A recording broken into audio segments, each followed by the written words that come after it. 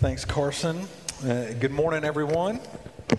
It is good to see you. Thanks for being here at the 9:30 service. It's good to be together this Sunday. And last week we started a new sermon series titled Encountering Jesus. We're going to spend 12 weeks in total together in the four Gospels of the New Testament, focusing on the life of Jesus. Christianity at its core is a message about salvation through a Savior. And so for 12 weeks, we're going to look at this Savior. And we're going to seek to understand his salvation more and more. Over and over, what we will see in this series, and hopefully every Sunday here at Christ Central, is that Jesus does for us what we cannot do for ourselves. That is the message of Christianity. Last week we looked at Jesus' encounter with John the Baptist, Jesus' baptism in the Gospel of John chapter 1. This morning we're going to be in Matthew's Gospel. And in the baptism account in Matthew, the Spirit of God descends and rests upon Jesus. And then the voice of God the Father is heard proclaiming over Jesus, "This is my beloved Son, in whom I am well pleased." And at Jesus' baptism, all signs point to the truth that there is something deeply special about Jesus. But then there's this abrupt interruption. And right after the baptism, the Spirit sends Jesus not into the cities, not into the centers of influence, but into a barren desert, into the wilderness. And here we will see Jesus being tested while he is at his weakest. He's hungry, isolated, tired. And the question arises, how will Jesus respond to being tested? So if you're able, I'm going to ask you to stand, and we're going to give attention to the reading from Matthew chapter 4, verses 1 to 11. This is God's word to us this morning. Then Jesus was led up by the Spirit into the wilderness to be tempted by the devil. And after fasting 40 days and 40 nights, he was hungry. And the tempter came and said to him, "If you are the Son of God, command these stones to become loaves of bread." But he answered, "It is written, man shall not live by bread alone, but by every word that comes from the mouth of God." Then the devil took him to the holy city and set him on the pinnacle of the temple and said to him, "If you are the Son of God, throw yourself down, for it is written, he will command his angels concerning you. And on their hands they will bear you up, lest you strike your foot against a stone." Jesus said to him again, "It is written, you shall not put the Lord your God to the test." Again, the devil took him to a very high mountain and showed him all the kingdoms of the world and their glory. And he said to him, "All these I will give you if you will fall down and worship me." Then Jesus said to him, "Begone, Satan, for it is written, you shall worship the Lord your God, and him only shall you serve." Then the devil left him, and behold, angels came and were ministering to him. Isaiah tells us the grass withers and the flowers fail, but the word of the Lord endures forever. Pray with me. Lord God, we thank you that as you spoke and created in the beginning, you have spoken and you recreate in us by your word and by your Spirit. And so we pray that you would use the words that were just read to be a transforming power as you usher us into your presence so that we can hear Christ this morning, that you might remove me, the preacher, so that Christ and Christ alone is encountered. I pray the words of my mouth and the meditation of all of our hearts be pleasing in this time. Lord, we pray that you would push back the darkness and bring the kingdom of God to bear more and more in this time. It's in Jesus' name we pray. Amen. You can have a seat. Recently, Rachel, my wife, and I watched an Apple TV series called Drops of God. I don't know if you've seen it, but the premise of the show is that Alexander Lagier, a famous enologist, which is an expert in the science of wine, dies.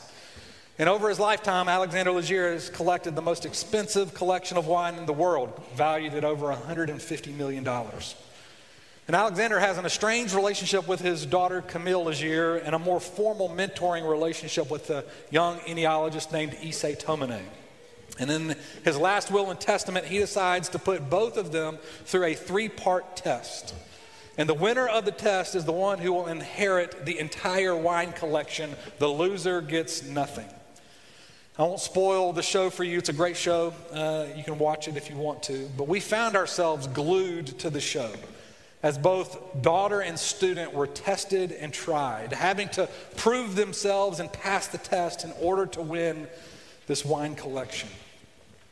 There is something in humanity that really enjoys seeing other people tested. Right? We celebrate when people pass the test. We love to see displays of resilience and grit as people overcome adversity. And there's something in us that also enjoys seeing someone stumble and falter at a test. Right? Tests have a revealing power. They reveal what is already present in a person, whether it be knowledge, skill, or character. Tests reveal what a person is made of, which is probably why we are enamored at other people being tested, but don't love it when we're tested. Now, this morning, we are going to look at the greatest test that we will face by looking at Jesus' greatest test. There's 3 points this morning that I want us to look at. The first is there's a real enemy who tests. The second is the center of the test. The third point is the power for the test. In Matthew chapter 4, in our passage this morning, Jesus encounters the greatest of tests as the tempter, the adversary, the enemy enters the story. And so I want us to look first at a real enemy who tests. The Bible, it teaches very clearly that in this world there are 2 kingdoms. The kingdom of God, which is marked by love, grace, justice, and peace. And there's an opposing kingdom, the kingdom of Satan, which is marked by pride, hate, oppression, and fear.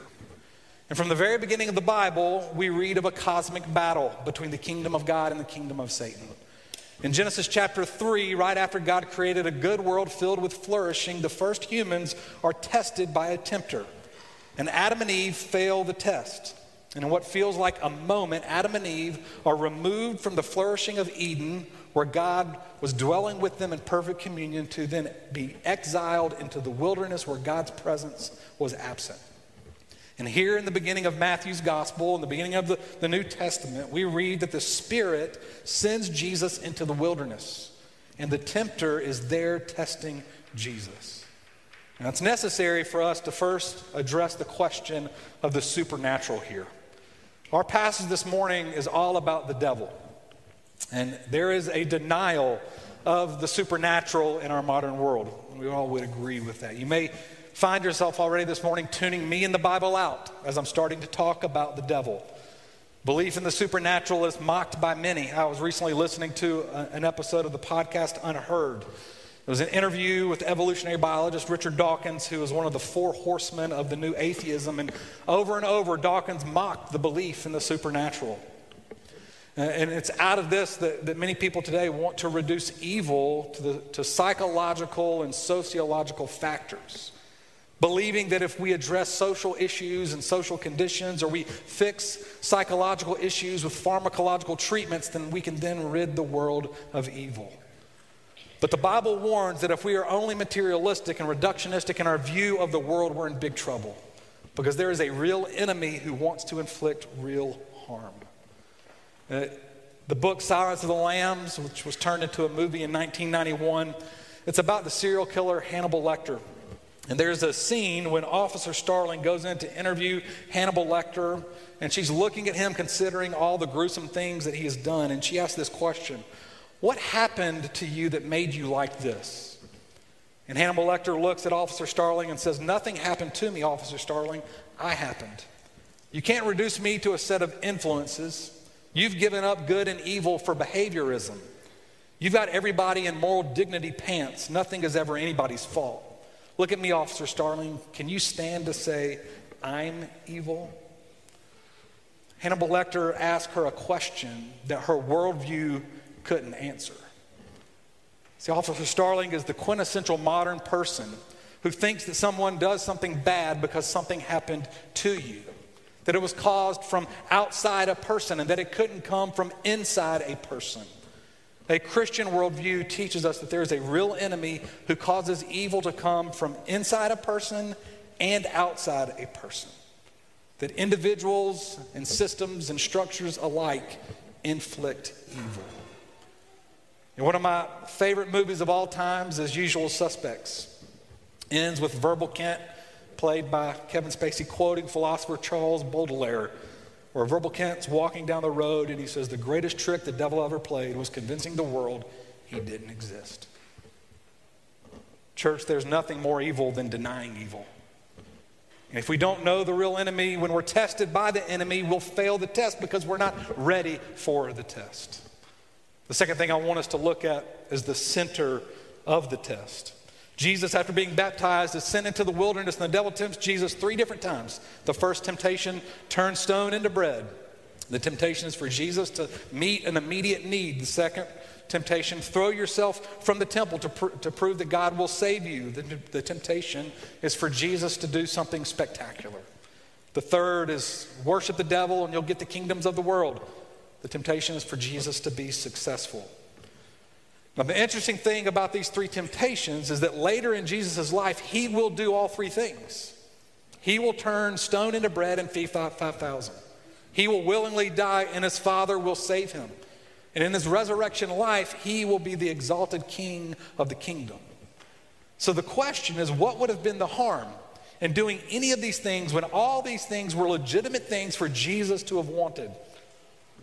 The answer is that if Jesus took the bait on any of these things, it would have been the first time that he used his miraculous power to meet his own needs.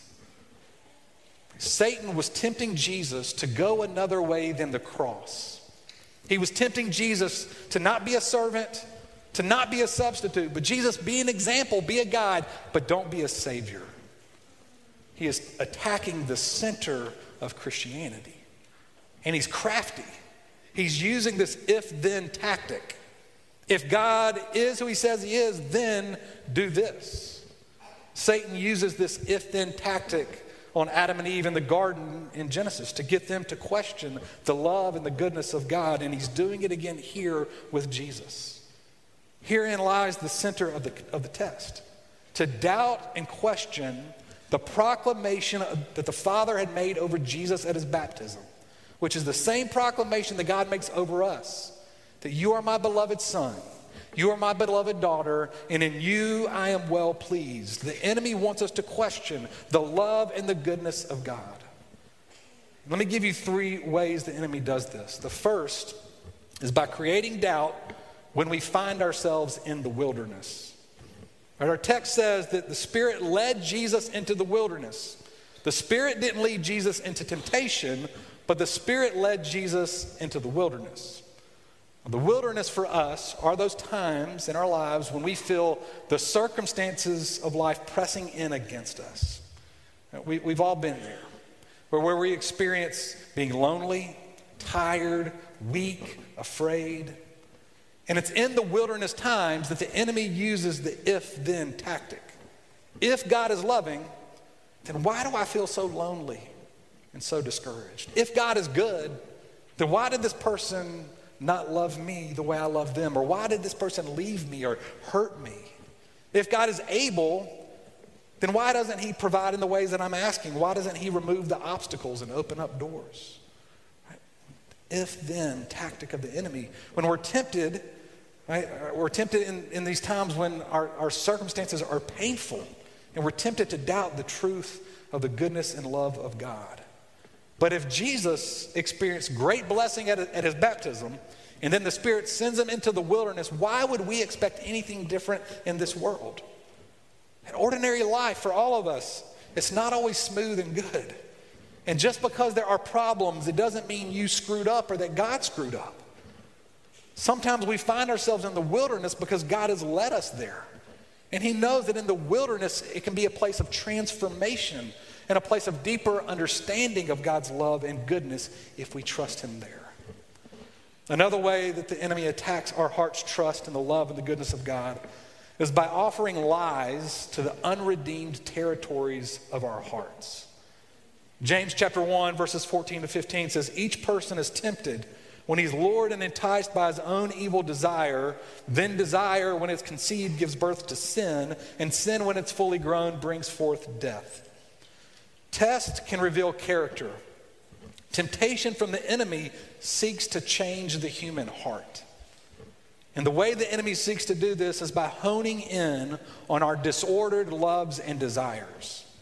More often than not, the enemy tempts all of us by attacking good desires and good loves and seeks for us to make them ultimate so that our loves and desires become disordered because we love the good things of God more than we love God himself. Right? The enemy comes in and attacks things like ambition, relationships, our children, work, sex, all good things if rightly ordered. But when these things become ultimate things and we love them more than God himself, we begin to be lured away and enticed away from God. As I prepared for this sermon, I came across something from a 14th century monk named Father Maximus. He created a diagnostic tool to understand the spiritual dimensions of the heart, 5 stages that we go through as we face the temptation of the enemy. And I found this very helpful. I'm going to share it with you this morning. The first stage that Father Maximus says exists is assault. Assault is when the mind is attacked by an evil thought. Right? Temptation doesn't grab your body and force you to do something. That's coercion. Temptation is when we're tested by an evil thought. The second stage is interaction. This is when a person opens up dialogue with that evil thought. Now, the reality is everybody in here has crazy thoughts that run through our head all throughout the week. The issue is when we open up dialogue with an evil thought. Right, stage 1, a thought comes by. Stage 2 is thinking, hold on for a second. Let's talk about that. And then stage 3 is consent. So a person consents to do what the evil thought urges them to do. This is handing over the car keys to the evil thought. Stage 4 is captivity. A person becomes hostage to the evil thought. It becomes more and more difficult to resist the evil thought. And then stage 5 is obsession. The evil thought is now my thought. The evil thought is now running me. So stage 1 and 2 are temptation. Sin's not being committed. You're being assaulted with an evil thought. Maybe you're interacting with that thought with a very real enemy. Stage 3 is the decision to sin. Stage 4 is becoming hostage to sin. Stage 5 is becoming ingrained in a sinful habit. Now catch the progression of this. The goal of temptation from the enemy is captivity and obsession, becoming further and further away from connection with God. And he lures us away from God by speaking and whispering lies to the unredeemed territories of our hearts, to the things we find ourselves loving more than God. The third and last way that the enemy attacks our heart's trust in the love and the goodness of God is by seeking to take us out of commission from God's mission. Now, Jesus is baptized into the Father's mission to bring salvation to the world. And the enemy's temptation to Jesus is to go a different way than the Father's way, to use his power for himself rather than saving the world. Yet Jesus remains faithful, knowing there is no other way for salvation to come to the world than by being a substitute on the cross. Jesus had to do for us what we could not do, poured out his life for the sake of the world. He had to be the high priest who made a way through his life, death, and resurrection so that now we who are in him can pour our lives out for the sake of the world. In Genesis chapter 3, when Adam succumbed to temptation, he ceased being what God created him to be, a priest to the world, mediating God and God's ways to the earth. And instead, Adam became a slave. He gave up his identity, he gave up his vocation, and he gave up his connection to God. And one of the main ways the enemy wants to tempt us is for us to become ineffective in our vocation and in God's mission. The enemy wants us to spend our lives for ourselves rather than pouring our lives out for the sake of the world. We're in a real cosmic battle. The kingdom of God versus the kingdom of Satan. And as Christians, we have an identity as little Christ in this world. We all have a vocation like Adam in the garden to point to Christ and to his kingdom in word and deed in all that we do. So a big question I have for you this morning is, are you living in your identity as God's beloved? And are you living on God's mission as his priest in the world? Has the enemy taken you out of commission? Do you wake up each morning knowing that today is going to be a fight? Each morning knowing that there is a real battle with a real enemy, that our greatest battle each and every day is not against what is seen, but against what is unseen. There are real cosmic forces and powers that wage war against Christ and his kingdom, Ephesians 6, verse 12. And I know what I'm talking about. It takes a spiritual imagination to believe that what is unseen is more real than the seen. But if we don't believe there is a real cosmic battle, we will be a bunch of sleepy Christians who sit idly by, living for ourselves, and our main goal in life will be to retire early so that we can go sit on a beach or live in the mountains. And the enemy will be winning because we've been convinced that there is no enemy and there is no battle. Early church father Clement of Alexandria wrote this about the early church. He said, Christians gathered for worship. They engaged in the combat of prayer, a ragtag army without weapons, made up of God-fearing old men, God-beloved orphans, widows armed with gentleness, men adorned with love, and they asked God to reduce the violence of demons to impotence by confident commands. And historians think the early church probably stood as they prayed with hands raised, asking God to defeat the darkness. And as I read that quote from Clement of Alexandria earlier this week, I wondered, is that the picture of the church in America? Is that the picture of our church, Christ Central? I want it to be. We have a real enemy who is vying for our hearts. The last thing I want us to look at is where's the power for us to resist and to pass the test? My oldest son asked me this week what I was preaching on as we were eating dinner as a family. And I told him Matthew chapter 4, Jesus being tempted by the devil. And he quickly responded, oh, I love that story. And I was like, you do, buddy? He's like, I said, why? And he said, because Jesus resisted. And I don't think I could have resisted. And I thought, wow, he gets it. Because Christianity is Jesus does for us what we cannot do for ourselves. He's our Savior. 1 Corinthians 10 verse 13 says, no temptation has overtaken you that is not common to man. God is faithful, and he will not let you be tempted beyond your ability. But with the temptation, he will provide the way of escape that you may be able to endure. God provides a way for us when we are tempted. And it's not that we need to become more gritty and more resolute. It's not a new approach or a personal improvement plan. The way out is a person, Jesus. Hebrews 4:15 says Jesus is our great high priest, and he was tempted in every way but without sin. Jesus is obedient where we are disobedient. He is faithful where we are faithless. Jesus does for us what we cannot do for ourselves. And so catch this, church. The power for the test comes when stage 1 becomes stage 2 in Father Maximus's diagnostic. And we begin interacting with this evil thought. And then in that moment, we choose to commune with a person, the Lord Jesus Christ, rather than to consent to the evil thought. We choose to encounter Jesus. And Jesus clearly shows us 2 ways to do that in our passage: Scripture and prayer. Jesus counters the lie of the enemy each time with the truth of God in his word. Scripture is the truth of God that guides our conversations with God, which is prayer.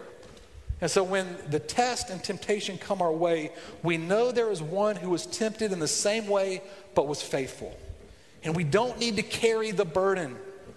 We can walk with him who carries the burden for us. We can open up God's word and know the truth of God, and we can pray with God. Now listen to me. If you grew up at all within the church, we're tempted to take Scripture and prayer and think they're silver bullets to slay the enemy. But all of a sudden we can just, with Scripture and the Word, but the Scripture and prayer, they are simply means that take us to the person of Christ who conquers the enemy. They take us to Jesus who conquers the prince and the rulers of the powers of darkness. I don't know how many of you have seen the Virginia state flag. It's probably one of my favorite state flags. Not like I've studied all the state flags in America, but I like this state flag because if you've ever seen it, there's a picture of a soldier stepping on the throat of a ruler. And the ruler is underneath the foot of this soldier. The crown has fallen off. It says laying on the ground. And the motto of the Virginia state flag is Sic Semper Tyrannis, which means thus always to tyrants. And I've always loved this flag because this is the picture of the gospel. That Jesus has done this to the prince of darkness. Genesis 3:15 was a prophecy, but it became true in Christ, that the enemy bruised the heel of Jesus through the pain of the cross, but Jesus has crushed his head. And the enemy will tempt you and me, and we will fail the test at times. But when the enemy comes, the offer for us is to turn to the one who has done for us what we could not do for ourselves. Brothers and sisters, we don't avoid evil by focusing on sin or the temptation, but by fixing our eyes on Jesus. And in Christ, we hear and we can trust the proclamation of the Father over us that you are the beloved Son, you are the beloved daughter of God, and in you, he is well pleased. Let's pray. Lord God, I ask that you would push back the dark places of our own hearts, the places where we have consented, places where maybe we feel captive and obsessed. Set us free. Victor, Christ the victor, the one who has conquered. May we be caught up in your victor train, that we know the triumphal power that comes through Christ. When we feel tested and tempted, may we turn to the one who is with us. And may we dwell with you, you with us, that we might resist. It's in Jesus' name we pray. Amen.